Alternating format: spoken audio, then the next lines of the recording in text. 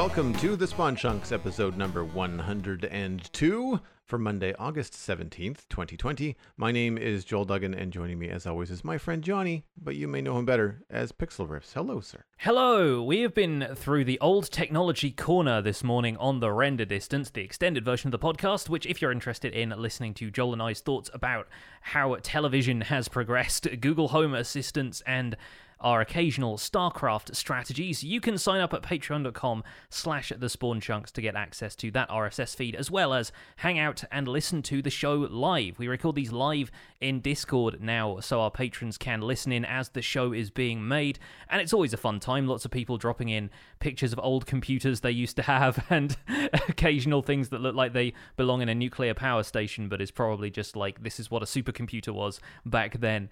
It's always a good time, so that's patreon.com/thespawnchunks if you're interested in checking those out. How's your Minecraft week been, Joel? What have you been up to? I have played precious little Minecraft this week. I'm working on the Netherite Hall. I'm being a bit stubborn about it because I'm trying to, as I've mentioned before, work with Blackstone. Mm-hmm. But I did decide to double the length of the Netherite Hall build to play with the fog effect in the Nether. Something that I think I want to try to do more in the different biomes. I think it would be neat to have different tunnel designs based on, say, like if you're building a safe nether tunnel through a basalt delta and you have that white fog with the ash particles, currently it's in a nether waste, so you're just getting like this black, it's not even red, it's like a black fog that happens. Yeah. And really enjoying playing the mechanics, but because I've doubled the length of a 100 and something block room, we're now dealing with 200 some blocks, all of which is still under a lava lake, lots of lava pockets, and I died again, which was not fun. I didn't rage quit, but I was pretty much ready to stop playing. Yeah. I didn't lose the elytra, but I lost everything else that wasn't netherite. It's the Minecraft equivalent of, I'm not mad, I'm just disappointed. Yeah, well, and the other thing too is that it just becomes not fun. It's just like I'm kind of done with this mechanic, and I had fire resist potions on, and I kid you not, the lava surprise could not have come at a worse. Like it was just like the fire resistance potion ran out seconds. like I think I still had it going when the lava was coming towards me, and then I couldn't get to the other potion on my hotbar fast enough. And it took, I tried to drink it. I was drinking it when I died. Like, this is how close it was. I was like, and it wasn't, I didn't have a shulker box on me.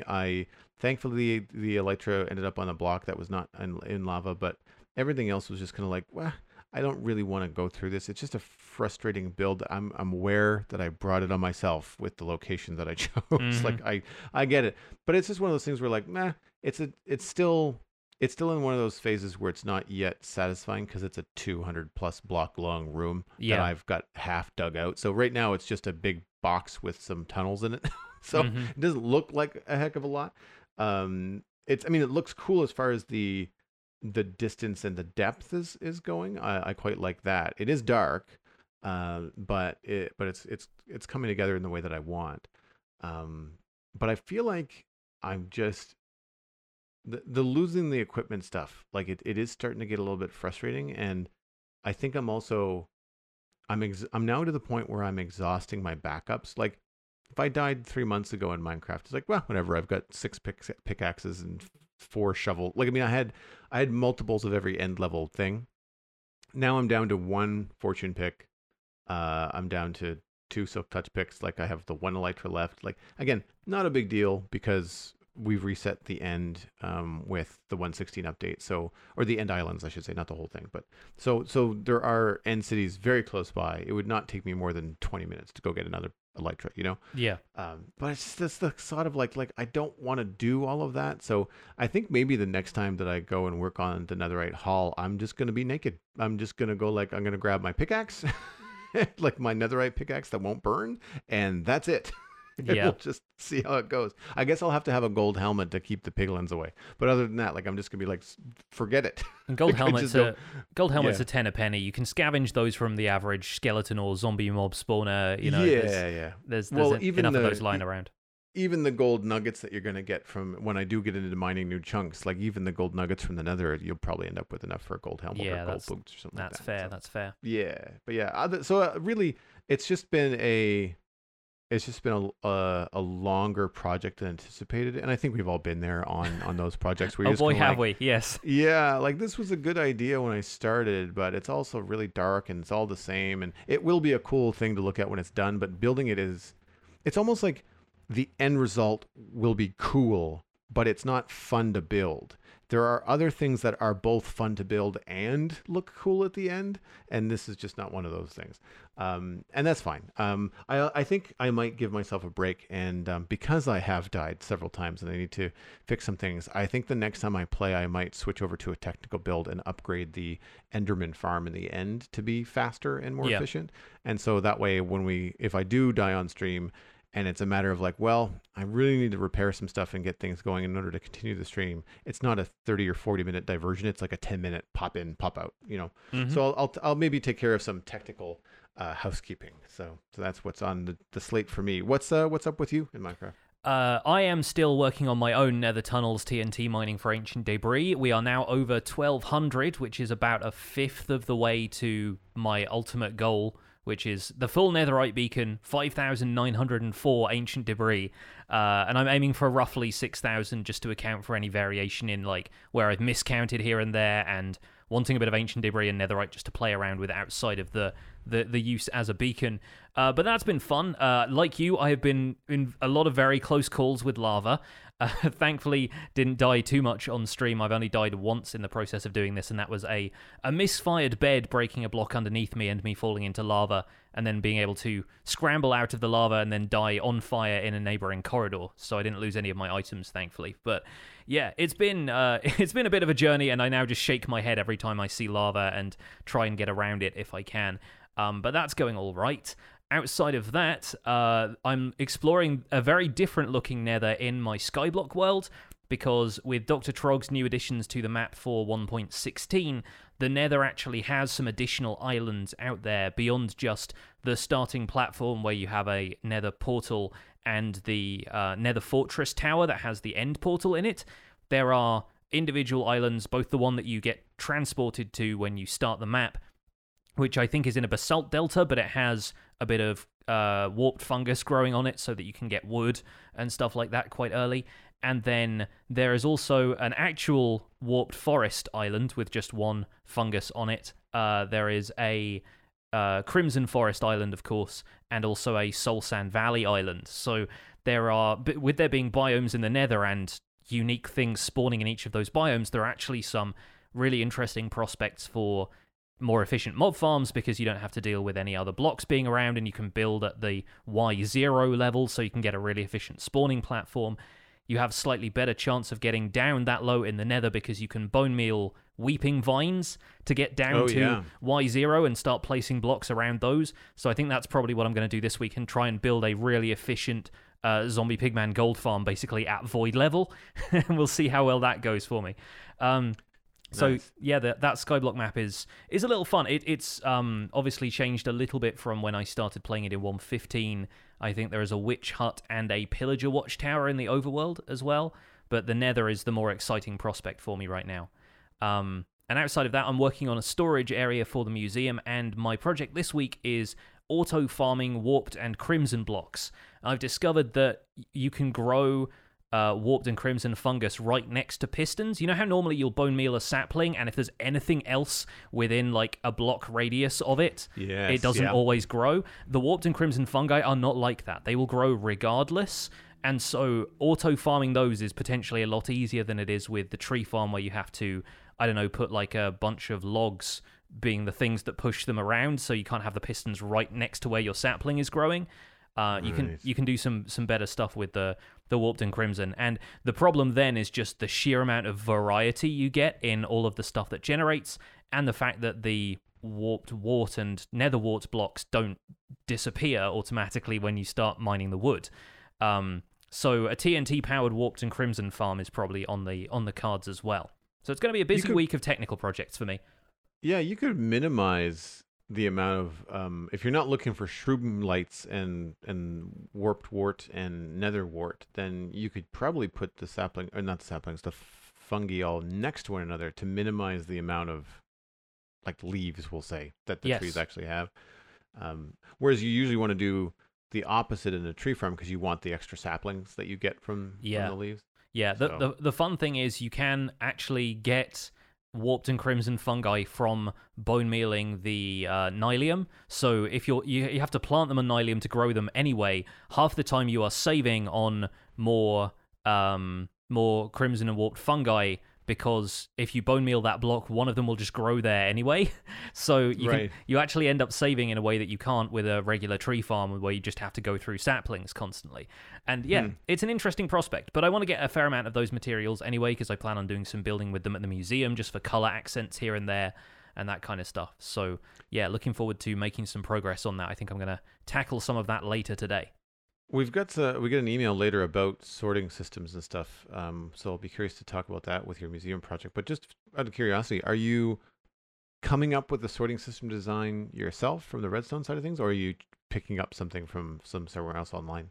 I have a mix of things, and yeah, I will go into that a little bit later. Mostly it's the standard Impulse SV item filter and just a long line of storage silos, so everything's getting filtered, being directed around a bunch of hoppers by water streams, and the idea is that because the museum has to have one of every block and item, the storage probably has to allow for that. So I have a huge storage room now, which is not entirely finished, but most of the item filter circuits and stuff are in place, and most of the reason I want to farm so much wood is just because I need to make more chests. But just having storage for all of that stuff, and I'm thinking about making different storage solutions for different types of block. Like, I'm not going to need a full double chest of oak buttons, for example, so it makes no sense to just filter those on their own. So I have different things in mind for those, but yeah, there's definitely a lot of stuff to store in the game, and I'm trying to make it look a little bit like it is the archive room of a museum, so having giant stacks of chests and drawers and that kind of stuff is good up to a point, but I also want it to look like there are other forms of storage there. And we'll definitely get into that in the email because I have some fun solutions for folks there. Very, very cool. I think we should move on to the news, though, because there is a lot to cover, some of which you will have heard before, but that is because this week saw the release of Minecraft Java Edition 1.16.2, and all of the features that we've seen arrive in the 1.16.2 snapshots over the last few weeks are finally added to the game. So we'll run down the changelog here. You can find all of the complete information for this at minecraft.net. Of course, we'll have a link to that in the show notes. Starting off with accessibility changes. So we have distortion effects such as nausea and the nether portal overlay now being able to be reduced. At lower values, the nausea effect is replaced with a green overlay as an alternative visualization, and field of view effects shown after speed modifiers are applied can now be reduced. So no more of your field of view going Quake Pro as soon as you take a speed potion or run over some soul sand with soul speed. There are some changes to Piglin bartering, including Piglins now bartering Blackstone and water bottles. Magma Cream and a couple of other items have been removed, and other item amounts have been tweaked, or the rarity has been changed. The Bastion Remnants loot has also been tweaked. Not only that, but chests in Bastion Remnants are now more likely to be positioned on top of Gilded Blackstone, making it more difficult for you to break a block under the chest and loot it using a hopper. There are a few blocks and items that have seen some changes in 1.16.2. Brewing stands can now be crafted using Blackstone. Lanterns and soul lanterns can now be waterlogged, so can chains. Crimson and warped fungus can now be placed on mycelium for decorative purposes. Chains can now be placed in all orientations. We have horizontal chains in the game now. Tools are now sorted based on material in the creative inventory. And Totems of Undying now give the fire resistance status effect for 40 seconds when activated. Bedrock players are probably like, what? Yes, it didn't do that in Java before, it does now. Endermen are no longer placing their held block onto blocks of bedrock. Zoglins can now be leashed. When a zombie piglin is spawned riding a strider, it will now be holding a warped fungus on a stick, indicating that's what you need to ride a strider around. Piglin brutes are kind of the headline thing, though. They have been added to bastions. They are stronger, axe-wielding versions of piglins. They cannot be distracted by gold or even bartered with, and they will always attack players who dare to trespass in a bastion remnant. Piglins themselves, all varieties of piglins, will now become angry with players who open or destroy a chest minecart, so no more of that workaround. Villagers have had a couple of changes as well. They will now emit green particles when joining a village, setting a home bed, or acquiring a job site or profession, and villagers will now lose their job sites when changing dimension, making creating a new village somewhere else a little bit of a smoother experience. There is a couple of changes to respawning, modifying how respawn positions are chosen for beds and respawn anchors, and they will avoid placing the player on dangerous blocks, such as magma blocks or anything that's on fire. There are a few technical changes as well, most notably custom worlds now having support for custom biomes as well. I believe those are still kind of work in progress features, but there is a lot of power to be had there, as we've discussed in previous episodes. There are some small improvements to data and resource pack selection screens and the sign editing screen, and command tags can now have optional entries, allowing for a little bit more variety in custom commands. Before we dive in to discuss the new update, we've got new Minecraft Dungeons DLC and more coming September 8th, Creeping Winter DLC with new missions and enemies, new weapons, armor, artifacts, etc. A free game update for everyone, which includes new merchants and daily trials. A blacksmith will upgrade items for you, while the gift wrapper will allow you to trade items to your allies in multiplayer. Merchants can now also be leveled up for additional stock. Daily trials will add wild changes to the mechanics, which will provide difficult, experimental, or fun challenges for you to overcome. Minecraft Dungeons will also have a physical release, basically the hero edition of the game, on disc for Xbox, PS4, and cartridge for Switch. Release is September 8th, except in Japan, where release will be delayed due to production delays.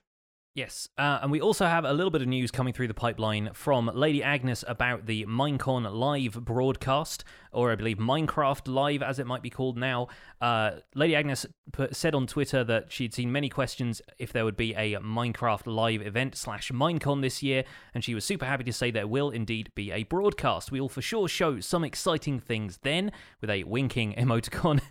More information coming next month, so stay tuned for that. So it's good to know that despite all of the setbacks this year has seen, we should be on course to get a presentation about what's coming to Minecraft soon. A lot to unpack this week. Let's just start with the tweet from Lady Agnes because it's a short conversation. I think we've had 2 Minecon lives that we've covered on this podcast. I don't anticipate the information that we get will be a heck of a lot different. It'll be a different delivery, but I think that because we've been consuming it via a digital broadcast, that it'll be very similar. It just, I'm kind of crossing my fingers and hoping that it doesn't have the dog and pony show that comes with a stage show with, parents and kids in the audience. And it just takes, 2 hours to get 30 minutes worth of information to you. I expect there will be a lot more video components and just kind of like features like they've been doing on the Minecraft YouTube channel, maybe some like sort of featured meet the Minecrafter Q&A kind of segments and stuff like that. But yes, it seems like the more varietied, like for kids aspect of the stage show that we've seen in previous years might be on the back burner a little bit, considering world events have led to generally people frowning upon gatherings like that in theaters. So maybe there's some kind of more theatrical component involved, but I don't know, maybe that'll be downplayed this year. We will see.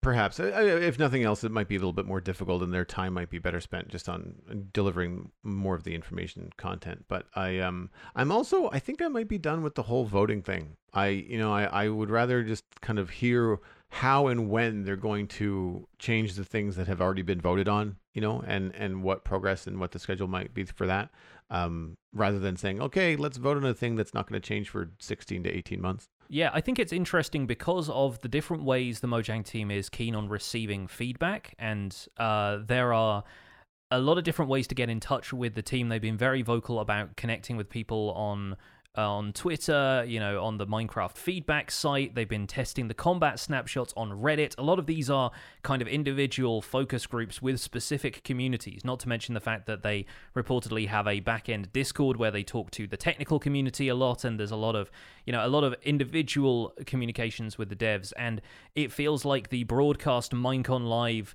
biome vote kind of stuff was more a way of getting feedback from a broader swath of the community in general, those people who were able to vote in those who might not have had any interactions with the team in the first place. So yeah, it might be interesting to see if they continue that format just to get a broader overview of what the community wants, but then when it comes to individual aspects of the game, things get a little bit more focused in. But yeah, we talked about this previously, considering that we haven't seen the outcome of last year's Minecon biome vote brought into the game yet, because there have been other additions to the game that have happened in the meantime, and the mountain changes that we all voted for last time didn't arrive with the Nether update. They're reportedly coming with 1.17. It's going to be interesting to see if they keep trying to push changes ahead of that schedule, ahead of that kind of release window, and at what point, yeah, people just kind of get bored of waiting, because I've seen so many jokey comments about snowier snow and things like that in my YouTube videos lately. Yeah, I think that I would be even open to like more frequent tiny updates. Yeah, like there's a number of biomes that we, savanna, swamp. What was the other one that they desert? So like I would rather than them just say like, hey, here's the remaining biomes, and we're gonna try to do it every few months. They don't have to be hard and fast dates and stuff like that, but we're just, expect micro updates over the next little while. I'm just like, sweet, because that would mean like every few months you'd be getting something probably smaller than the bees update, but it would be more frequent. And I think that would be, more, I don't want to say enticing to players, but I feel like it would just be, it would fuel the Minecraft train. You know what I mean? Because there's always that explosion of new content, whether it's YouTube videos explaining what's new or people being creative and exploring the new stuff. And there's all that kind of like, we'll say advertising, for the lack of a better word, that happens when new things come to Minecraft. And if you're doing that more often, like the Minecraft train, which is already a big train, would just be steamrolling, across, media platforms, because there'd just be always something, to talk about. Yeah, I think the approach varies, and the looking at it from a different perspective here, if you start rolling out updates to individual biomes, say you were to do that with like an update every 3 months, adding one of the biomes that they've talked about changing but hasn't won the vote in previous years. So they've got 4 of those potentially that they could pull for, 4 updates over the course of a year. Then you have people restarting their worlds because they want to access the new stuff faster, and then they generate a world, and then 3 months later an update to terrain generation in one of those biomes happens, and suddenly they don't have access to that new stuff until they go further and further out. So as far as players wanting to get closer to that new content, it suddenly relies on you being able to reset or edit your world every 3 months. And they may not want to be that disruptive to players who want to have longer, more ongoing worlds. And there are some of us who are much more comfortable doing a bit of terrain editing now, but I think for the average player, maybe they don't want to encourage people to have to reset their world every 3 months just to get some of the newer stuff. So yeah, it varies. True. I think the approach is always going to have to balance one way or the other depending on what the community is keen for. And I also will add that, of course, I have zero idea how the development cycle actually works inside. Yeah, exactly. And whether that's even feasible. Just a thought, just a noodle to throw at the wall, really. Let's throw some more noodles at 1.16.2. Have you made any updates to your worlds yet? Have you updated your server to 1.16.2 yet or anything? No, I haven't, but now I want spaghetti. I am still dealing with the inability to play Minecraft on Mac or PC without the Fabric performance needs. Right, with sodium and everything else. Lithium, etc. So they're not ready for 1.16.2 at present, or at least they weren't the last time I checked. And so that's not a priority right now. I need to talk with the Infinity Cove people, my patron server, to see when and how they want to update.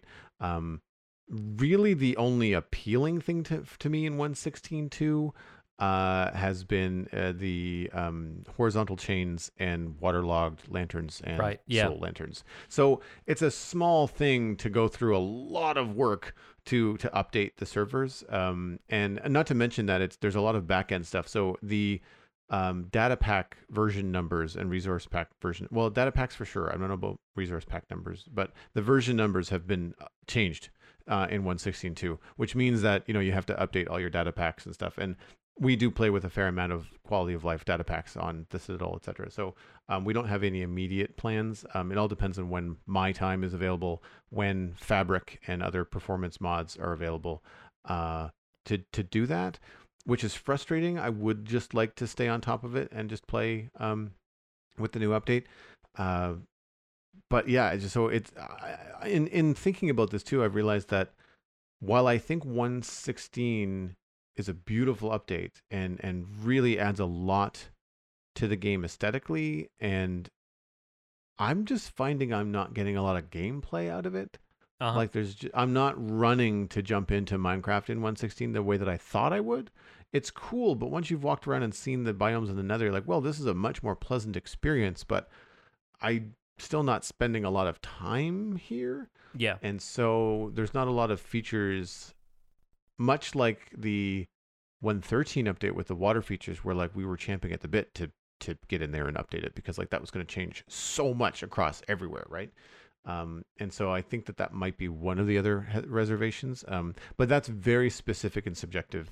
Well, subjective to me from the gameplay perspective, but then from a technical standpoint, I'm getting a little sick of not being able to play Minecraft on modern computers when I should be able to, and I'm just not excited to get in there and muss around until the third party people are working on something functioning. And that's fine. Like, I mean, I don't pay for the third party updates. I haven't paid for Minecraft other than the one time I bought it years ago. So like, I'm not trying not to complain too loud. I think the frustration comes from the point of me doing a podcast about Minecraft and having such heavy restrictions on the other side of it. But yeah, I think that something that I was not anticipating and only experienced through videos of people showing off what was happening in 116.2. We've had axe wielding bad guys in the game for a while, right? Mm-hmm. There's been the Johnny Vindicators. What's it called? Vindicator from the Woodland Mansions. Then there's now Vindicators that are included in the Pillager raids. I think it's the skin tone. I don't consider Minecraft to be a violent game, but when the people that I was watching on YouTube that were talking about the update were being chased by piglin brutes with golden axes, it felt very aggressive. Yeah. And I think it's because they're the same color as humans, right? And they're not gray, they're not green, they're not skeletons, and they're not, I mean, they're pigs, they're not people either, but it felt like, I was like, ooh, wow, that's intense. So, and I don't do a lot of like raiding and PvE and stuff like that in the game, but it looked like they've added that extra little bit of oomph to the Nether to make it even harder for people that do want to go and do those bastion raids, etc.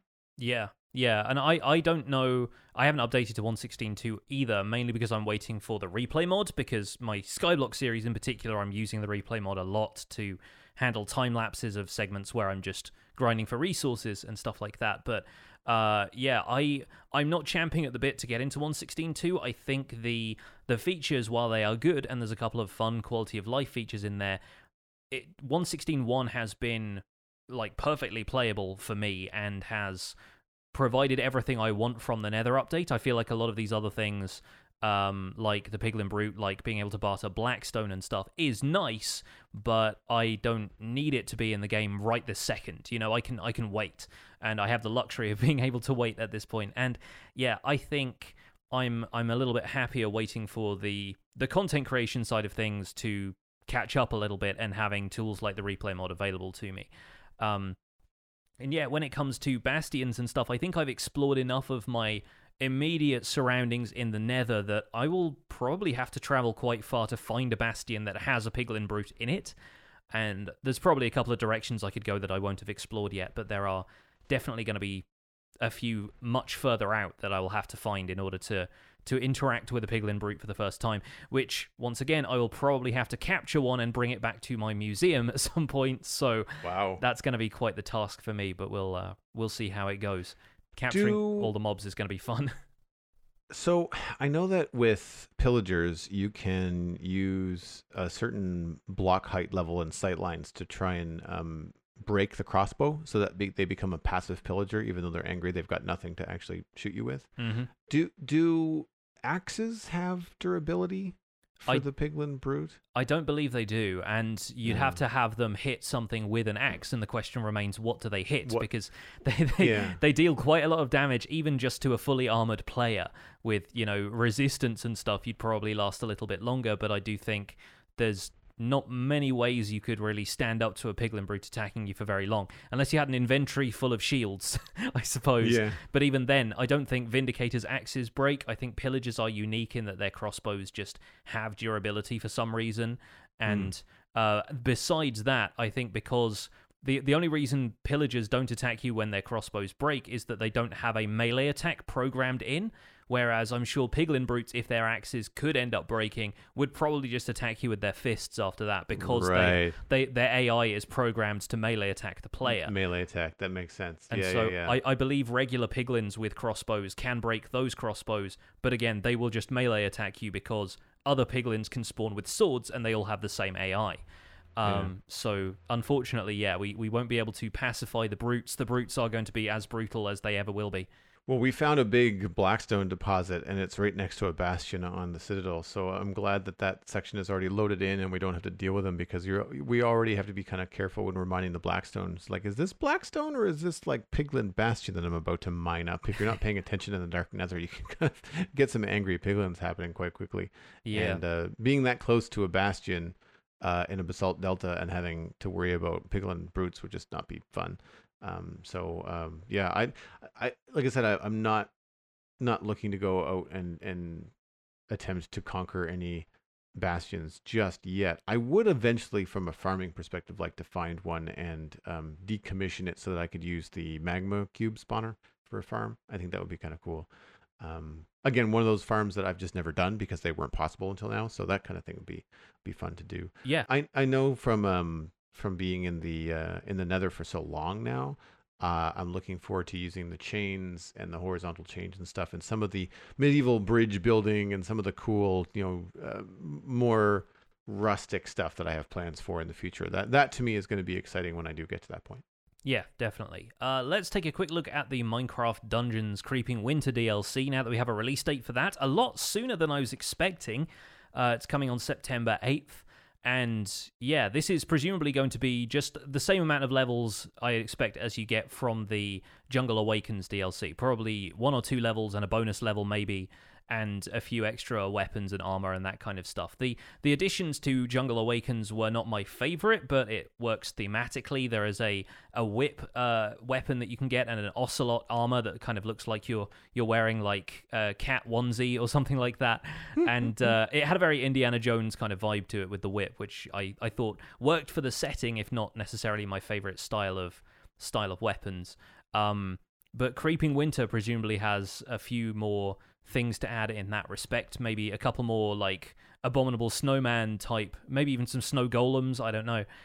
We'll see. And there's a little bit of promotional art, but really not that much hinting at exactly what we're getting. Maybe a little bit more news on that closer to the time. But I think the big news is really in the free game update that everyone is getting, because you now have merchants that will allow you to trade items to multiplayer allies, which is really big. And it remains to be seen if that's going to be if there are going to be level requirements for using certain gear, or if people who are already through the game up to Apocalypse difficulty and have like the highest possible level gear are going to be able to give their little brother who's just started playing the game a giant axe with level 100 stuff, and if they're actually going to be able to use that from default difficulty on, or if they're going to level gate some of that stuff, or not allow you to use certain weapons and armor until you've passed a certain level of difficulty in the game. So it'll be interesting to see. But considering there is not a competitive element to Minecraft Dungeons, the gameplay is entirely co-op as far as multiplayer goes, I think it doesn't stand to unbalance the game too much. It might just make it slightly easier for people playing on lower levels, but it's not like people are going to get in the game and stomp everybody in whatever the current meta is. It's not really going to work out that way. And I find too, with games like this where you can trade items, it brings me back to my World of Warcraft days, where if you did not care about the progression yourself, you just wanted to catch up with your friends so that you could all play on the same level together, then you would end up getting weapons trickled down to you from players that have been playing for a while, or they had an extra thing that they didn't need or whatever, and you'd end up with this kind of like cobbled together build, but you'd end up being pretty powerful and being able to catch up to your friends a lot quicker. At a certain point, the game actually ended up giving you an option to just pay more and start a character at a higher level. Yeah. Or you would get like a free like if you bought the new expansion, then you would end up with a free character start. So I kind of wonder if that might be something that Dungeons might include in that. Say, now that we've got, this is going to be the second of the expansions that were included in the hero pack that I think you and I both bought. So the next time they do a DLC for Minecraft Dungeons, it'll be something that we have to pay out of pocket, and that's fine because I'm sure it'll be worth it. And from what I can tell, it looks like they're around $5 to $10 or something. Yeah, I feel like I've definitely got my money's worth out of the Hero Edition at least. And yeah, for sure. It remains to be seen if there'll be another DLC pass that will include the price of any forthcoming updates, or if it's just going to be individual a la carte kind of stuff at that point. But I imagine they'll probably have both. But what will be cool there is that if that's the case, then if you had an option after buying, I don't know what it would be called, the spooky end update, whatever that happens to be, then you could have an option to say, if you bought this particular update, you'd have one character that would start at like adventure mode or whatever the end of creeping winter would be, so that if you did want to jump in with somebody that has been playing Minecraft Dungeons for 6 months, then you could just jump in and go learn a few mechanics that really wouldn't take you that long to catch on, and then not have to grind through the whole thing, or at least not grind right away. You could jump in and play right away with friends, or then you can start your own character from the beginning. I'd be curious to see.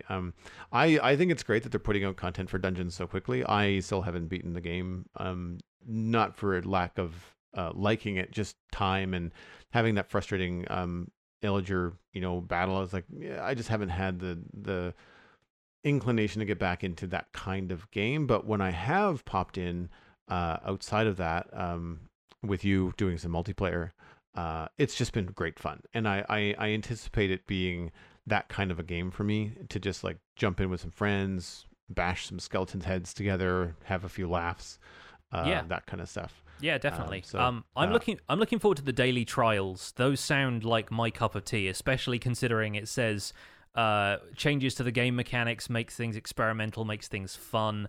I have an inkling what a couple of those might end up being. Does anybody else feel like doing a Barefist Steve challenge? Because you never know, they might make you. I'm interested to see what kind of stuff that will add. It will certainly add a little bit more replayability to people who feel like just going through the same levels, grinding for gear and stuff doesn't have much of an appeal to them. If there are challenges, depending what the rewards for those challenges are, be it achievements or extra chances at high level gear, or maybe something that's going to allow the blacksmiths to upgrade your tools, which is one of the other things that's getting added. It may be the case that adds more replay value to a game that some folks were just happy to go through the levels once and then never touch it again.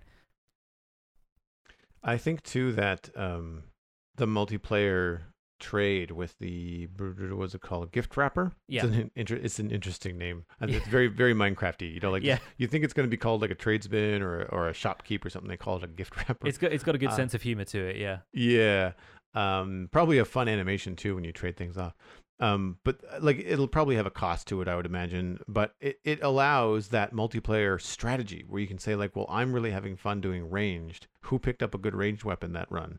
And you can kind of like combine things and get things going that way, or give your melee player better armor and stuff like that, rather than having to either switch your strategy based on, well, the gear that I just picked up is better, even though I don't want to play a magic character right now. Or the reverse, which is the struggle of three people playing together, trying to find a strategy when, you're all ranged, because that's what you've been picking up randomly. Yeah. I think that having the gift wrapper would be really cool. Also, we've had this debate before about this on the show with Dungeons. As you get better weapons, it often forces you to then try different playstyles, which I think is good. So blacksmith upgrades means that you could basically keep the bow that you like and continuously upgrade it, as far as I know. I don't know, I'm speculating. But it means that you might have to change that style less. choice is good, but I did kind of like the fact that I was really enjoying my axe, but I had to switch to a pole arm. But oh my gosh, the pole arm is fun. I had no idea. Like that was a fun experience.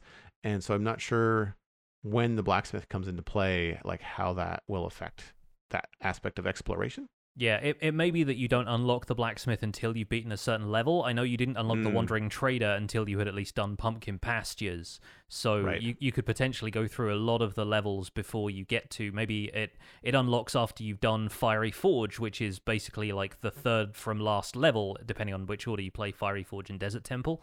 So, yeah, you might find that the blacksmith unlocks a lot later. Might even be one of the villagers that you're supposed to rescue from some of those levels. So there could be, there could be scope for players to have cycled through a few of the different weapon and armor options before they even get hold of something that allows them to upgrade their favorites.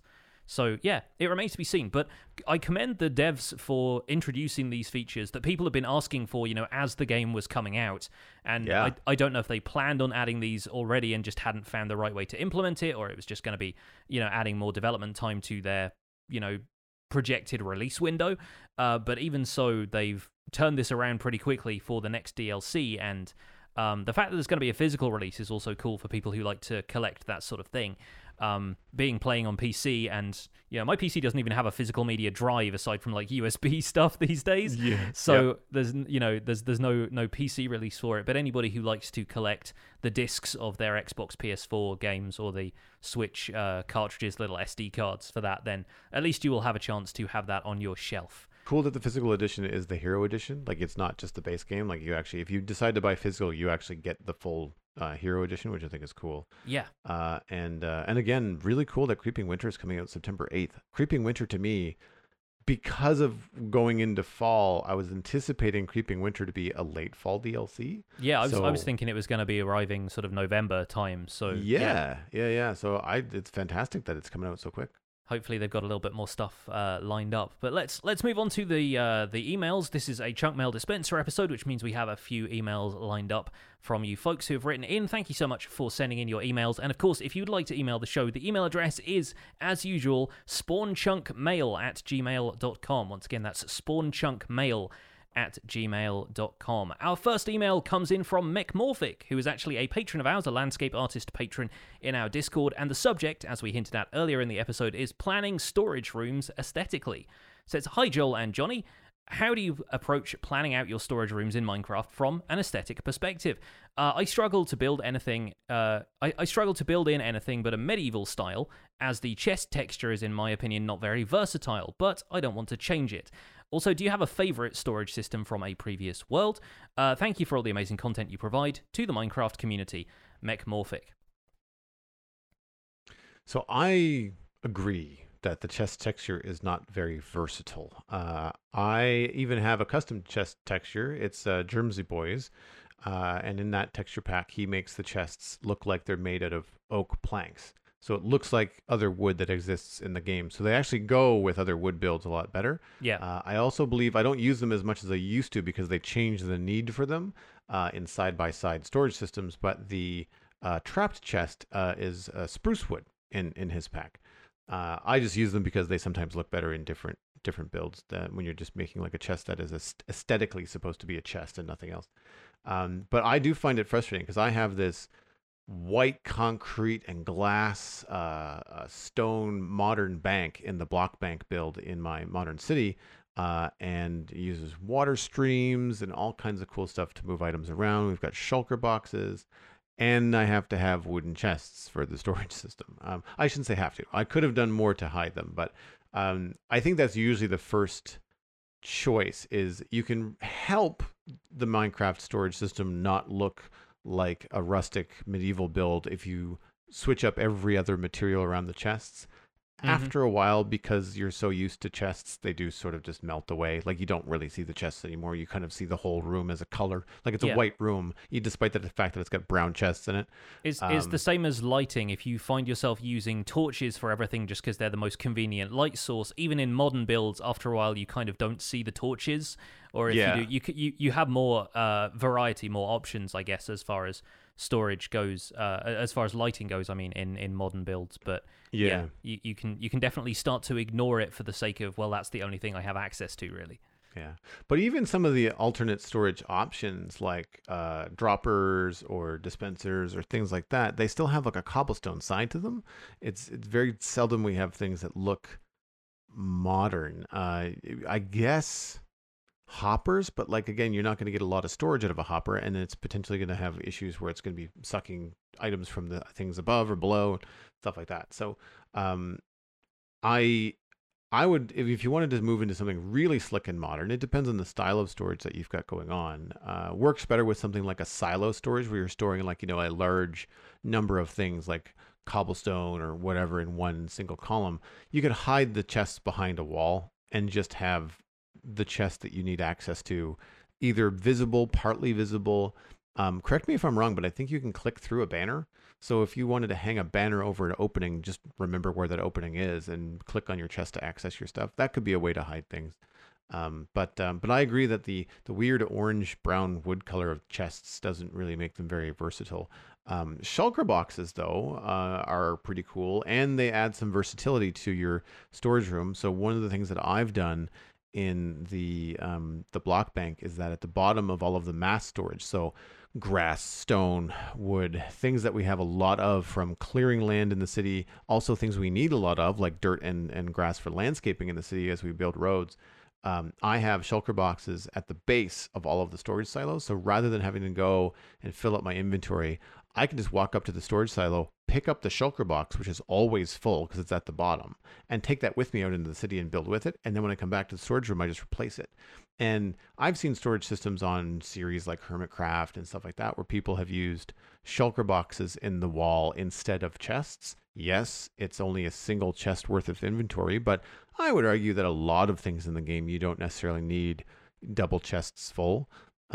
So you could use shulker boxes, which do have a number of colors and have a slicker design. They could melt away into a storage system a little bit better and maybe have a little bit more of a modern look. Yeah, I like the look of even having one shulker box of every color just stacked in like a 4x4 square in a wall, and because you're accessing them from the side, they kind of they almost have that vault door kind of opening mechanism where the shulker rotates outwards, which can actually look pretty sophisticated if you're using it in the right way. And yeah, that's the kind of stuff that I really like doing if you're looking for aesthetic storage that's less functional and more just, to suit the look of something. And shulker boxes can be difficult to use if you're if you're using them in certain types of builds, certain styles, they might not quite fit as well. But I think a lot of the time then it becomes about either concealing storage, or if you have bulk storage, just dressing it up with the other blocks around it so there is a minimal amount of the actual chest with a latch kind of stuff showing. I wanted to submit something that I have been doing at the museum and something that I covered thanks to looking back through a few old tutorials by a guy called Red Nomster, who I believe now works for a build team who makes maps for the Bedrock Edition marketplace. He had a really neat storage system where you can stack a bunch of chest minecarts on top of a hopper minecart, and you fill up all of the spaces in the chest minecarts with individual items, and then you fill up the hopper minecart spaces with a non-stackable item like a sword, for example.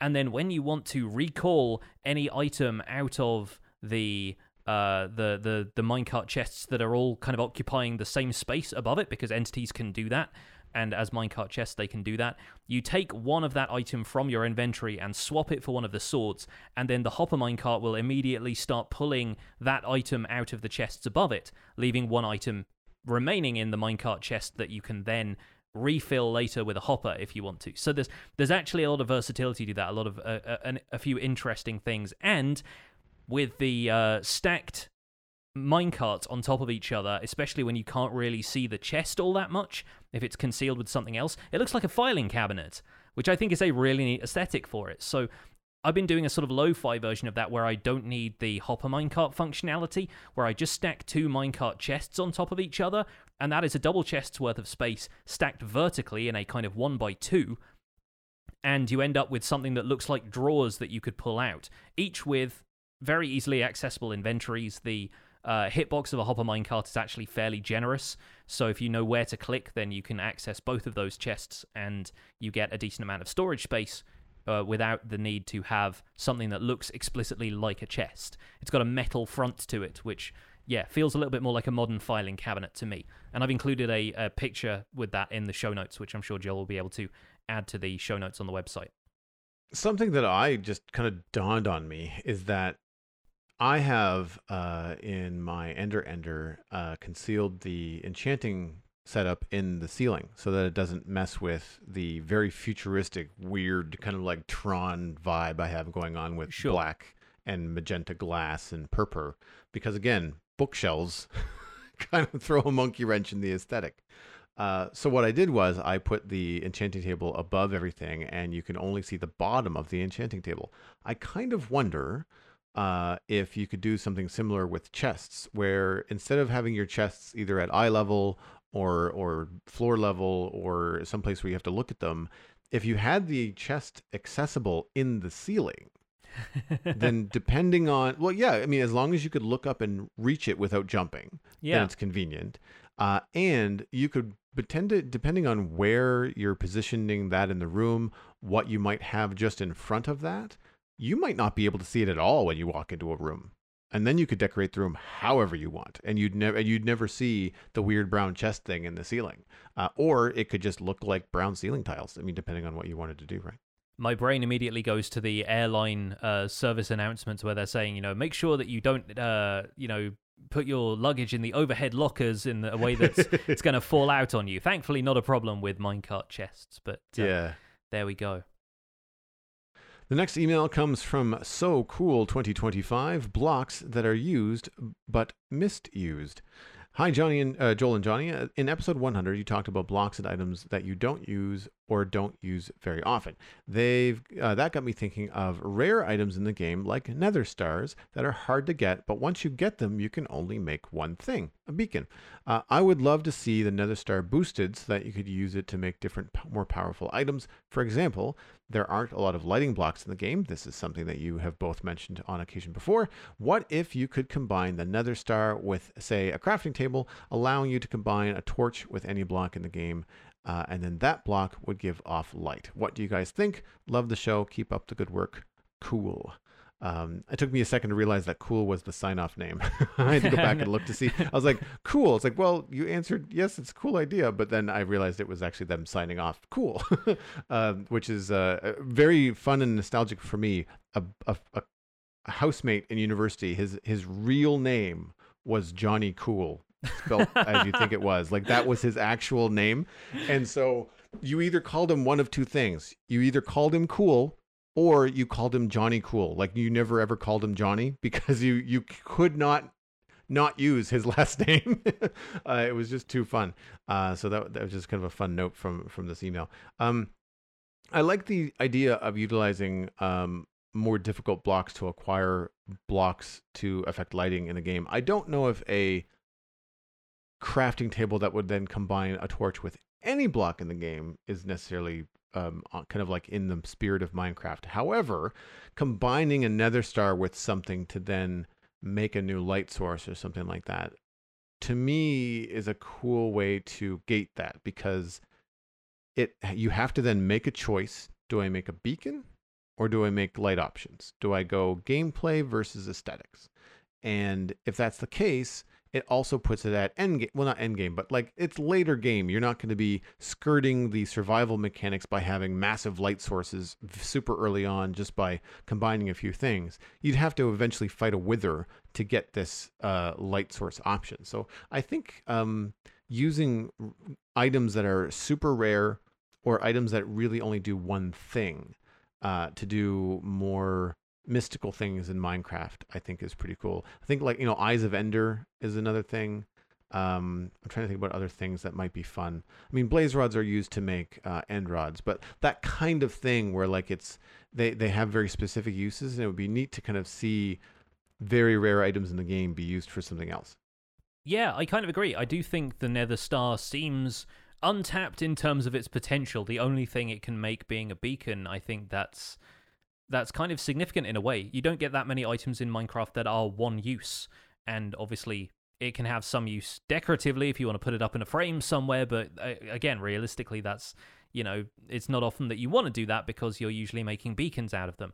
I think beacons are important enough and rare enough, unless you're one of those folks who just, feels like setting up a giant wither skeleton farm and farming the wither, that you kind of want to turn them into beacons all of the time. But if there were other options, then that would certainly give you a bit of interesting choice. I'm not certain about the lighting block crafting aspect of this that was suggested in the email. I feel like the problem then is one of, well, how do I differentiate these from the items that aren't lighting blocks? Like if it's assigning blocks a lighting value, if you had like, say, a chest or something like that you turn that into a light source, then suddenly you've got to store those separately, and we run into the inventory storage issue again because you can't combine them with a stack that's already, like, it's like renaming each item individually where you can't stack them up anymore. But yeah, I do think the Nether Star could potentially have some untapped potential that maybe players have not discovered yet and could be added in a future update. That seems like something that I can see adding more functionality to.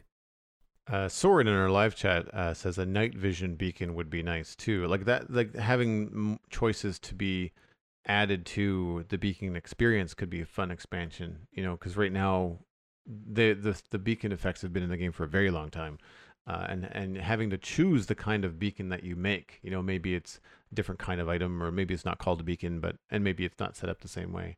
Much the same that the conduit kind of gives you, a very specific set of skills. Yeah. To play with in the game. I feel like it would be. I know that we've kind of talked about lighting and stuff in the game where a light source that does either a lot more light or the same amount of light but a farther range, in the similar way that a beacon would kind of like keep mobs from spawning, is not the best solution to that, because then it just kind of takes that PvE aspect completely out of the game. But I feel like creating something with another star like that, like the name beacon suggests like a beacon of light, and having to choose between a light beacon that is a little bit more powerful. Maybe it gives off, a range of 25 by 25 instead of 15 by 15 or something. And depending on how high you put it, like a lighthouse, maybe it creates more. I think that could be an interesting mechanic to play with, because again, you'd have to be pretty endgame before you can dot the landscape with all of these things.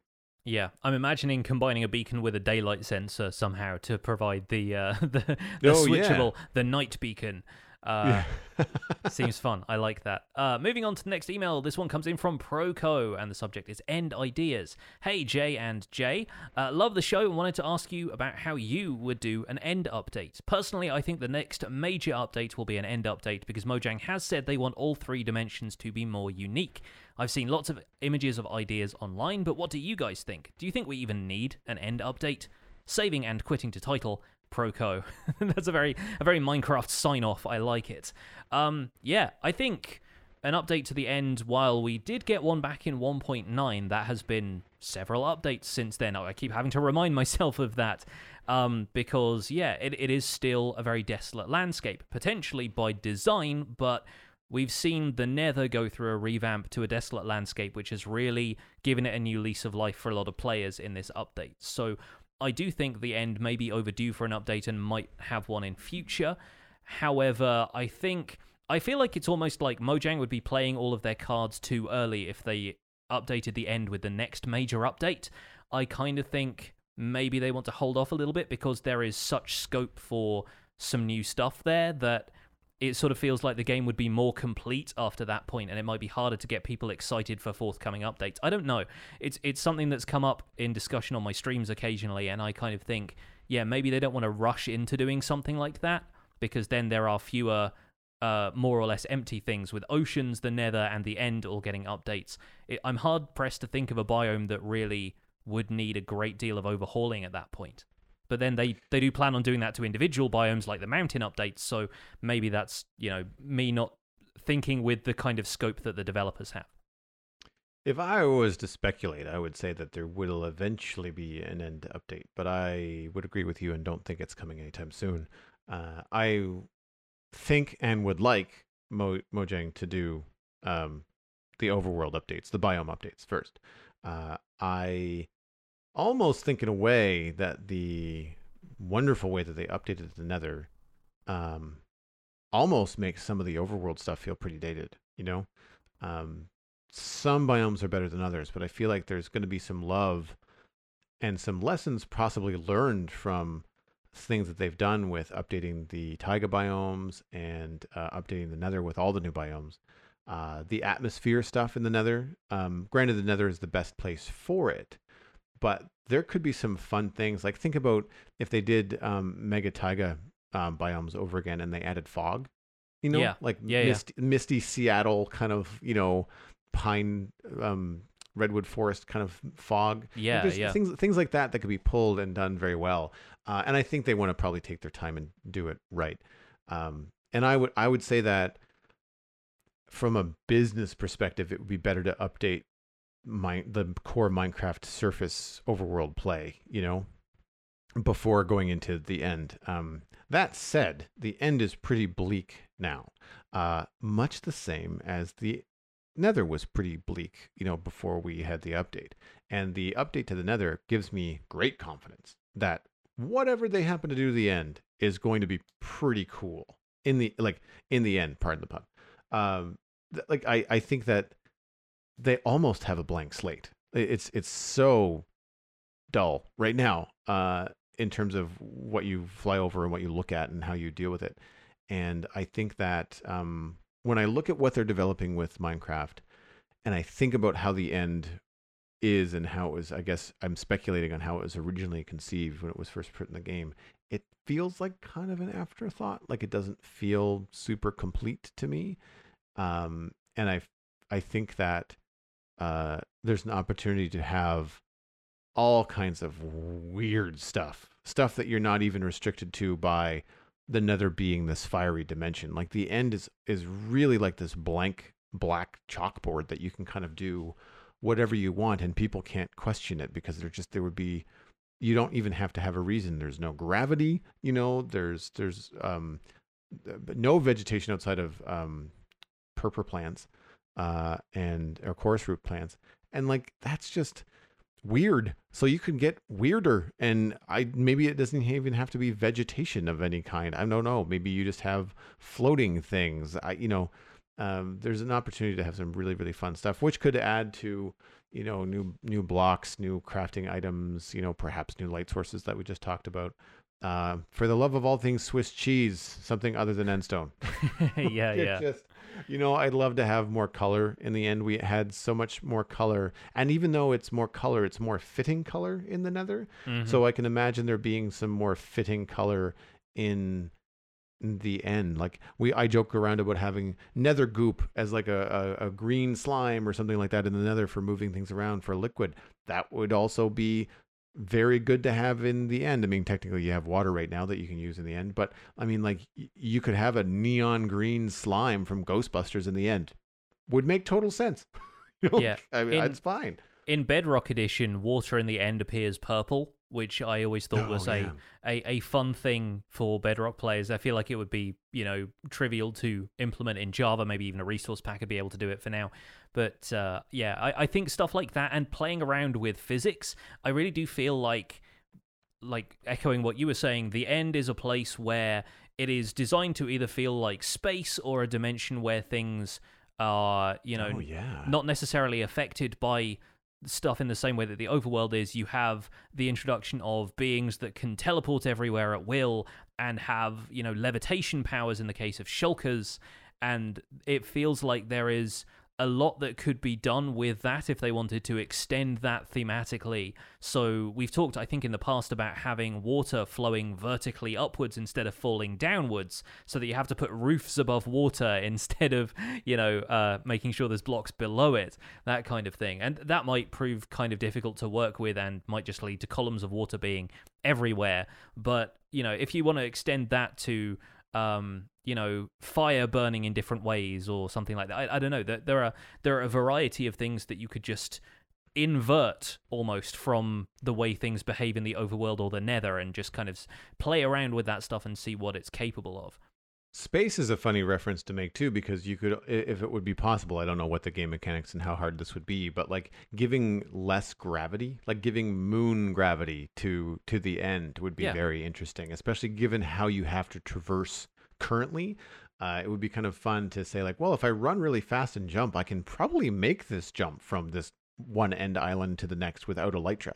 Just kind of have that weird kind of like moon jump sort of idea. That would be you've cool. already got the mechanics for that in the game already in the form of jump boost, and it doesn't allow you to jump super high but at first, but then you only have access to jump boost 2 as a maximum level for the effect. Imagine having jump boost 10 or something and then being able to leap from island to island that way. It'd be kind of interesting. I believe Simply Sark did a video a while ago where by stacking various effects and things like that, he was trying to figure out if it was possible to jump the void in the end from the central islands to the outer islands, which is about 1,000 blocks. So yeah, like I think you could mess around with physics a little bit in ways that could be really exciting. And if nothing else, with the end being so barren, there is opportunities to add a lot of interesting flora, and I'm thinking in the kind of way that you find such a weird variety of plants when you travel to different planets in No Man's Sky, where a lot of the stuff is procedurally generated properties for different plants. So it can be a mushroom that on one planet was a couple of inches high and is as tall as a building on the next planet you visit, and is also a shade of blue and also poisons you if you touch it, And there could be a little bit more procedural generation, not just to the individual plants themselves, but to the plants' properties. And there could be some more interesting variety put in there. But then how you blend that with the existing end landscape and finding ways for that to be self-contained on individual islands and not just overlap in weird ways that would end up with the islands themselves looking incomplete. I'm not sure if the biome system that works in the end already would allow for that, or if it would need a little bit of an overhaul, but if they're overhauling the entire dimension, there is room for it. Maybe every biome in the end ends up with a perimeter of void, like they never actually touch. Like it's just that they're all their own little kind of ecosystems. That would be kind of cool. Yeah. I have a hard time reconciling how they would update the end, but then also, I guess they'd have to improve upon the end cities. I mean, they're unique. I don't know whether I would call them cool, but they're definitely a unique Minecraft thing. But I don't know how you improve the environment around and still have this very odd looking. I want to say that the end cities to me feel a little bit dated compared to other things that are currently in Minecraft, like say the Pillager Outpost. I think that they could use a little bit more love in that respect. But in terms of teleporting entities and levitation and stuff, what mobs would you add to the end? I don't know, and it's funny because the last mob that was going to be added to the end was phantoms, and they decided against adding phantoms in the end because there was no way to escape them, and I imagine that would have gotten very irritating in the long term. But yeah, I feel like flying mobs make the most sense there, simply because there are fewer places to touch the ground. So I'm thinking, yeah, some sort of larger flying mob would be really interesting. I think the reason we don't see a lot more larger mobs in the overworld is simply because the physics of them doesn't really make sense for traveling over blocks. And the only reason the Ender Dragon works as big as it is because it never really touches the ground. It kind of flies around, lands on the end portal, and then flies off again. So I think if you're going to provide some larger mobs into the game, thinking something along the lines of the space whale idea that we've discussed, I think, in a previous episode, I think the end is the place to do that, because you don't run into as many issues with them having to pathfind to a block. I'm running into that problem in Skyblock with bees, where they have to bumble their way back down to land at some point, and in Skyblock they can't because the void is everywhere, so they just float down to the bottom of the void and stay there. But if you have something that has the flight mechanics of something like the Ender Dragon, where it doesn't really have to land at any point, as long as you just keep it above or below a certain set of coordinates, then you could probably make something quite spectacular. And especially if you gave it like some neon colors to it, like it's bioluminescent in some way, I feel like that'd be a really interesting addition. How about you? What do you think about this one? So whenever I think about the end and mobs, I always think about a comic that I really enjoyed several years ago by an artist named Ramon Perez called Kukuburi, Kukuburi. Look it up. It's fantastically drawn. Ramon's a very, very talented artist, but it just had all kinds of weird and wonderful creatures in it, from the flying whales to purple giraffes that have like circus hats on. Like, it was just wild and strange. And the main character drives like a little orange scooter through most of the world, but some of her companions are these strange, like, cyclops one-horned dwarf characters, and everything has got like pink skies and neon green, and there's an iguana that kind of floats on her shoulder. Like, it's just some random kind of like surrealist, I guess is the best way to put it. When you think about things like Salvador Dali and clocks melting over things, and I think like that kind of an aesthetic, especially if we talk a lot about Minecraft being educational or pulling from those kind of things. They often do some environmental things with education and turtles and endangered species and stuff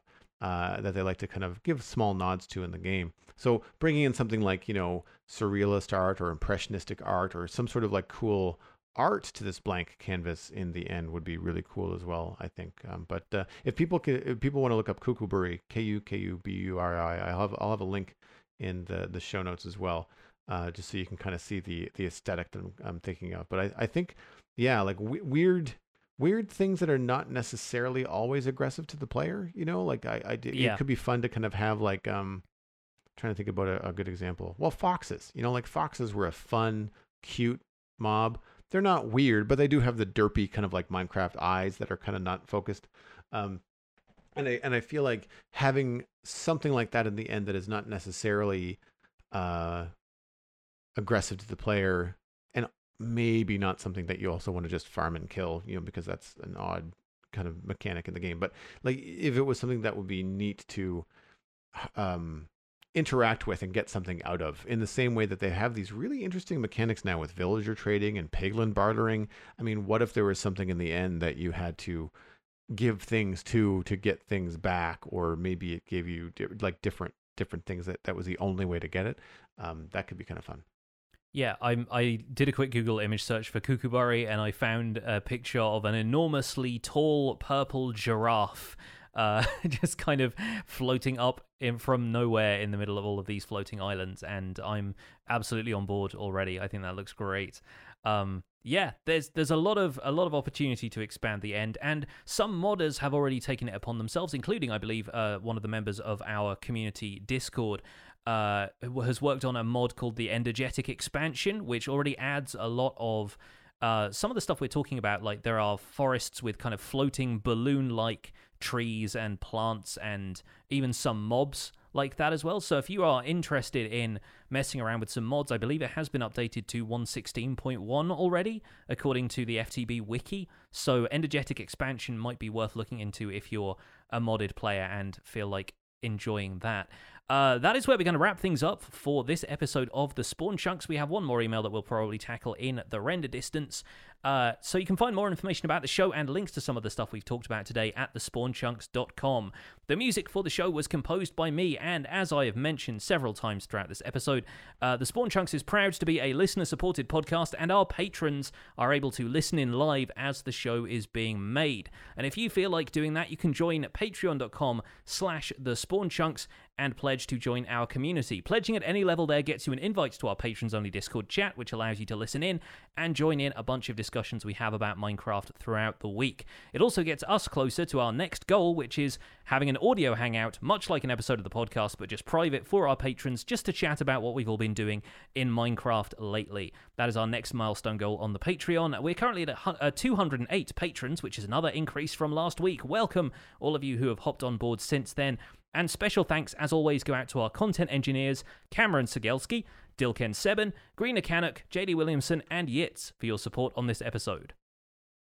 Sharing the podcast with your friends is the easiest way to support the show. You can follow us at The Spawn Chunks on Twitter and Instagram and share the show that way. But a personal recommendation is by far the best way to share the podcast.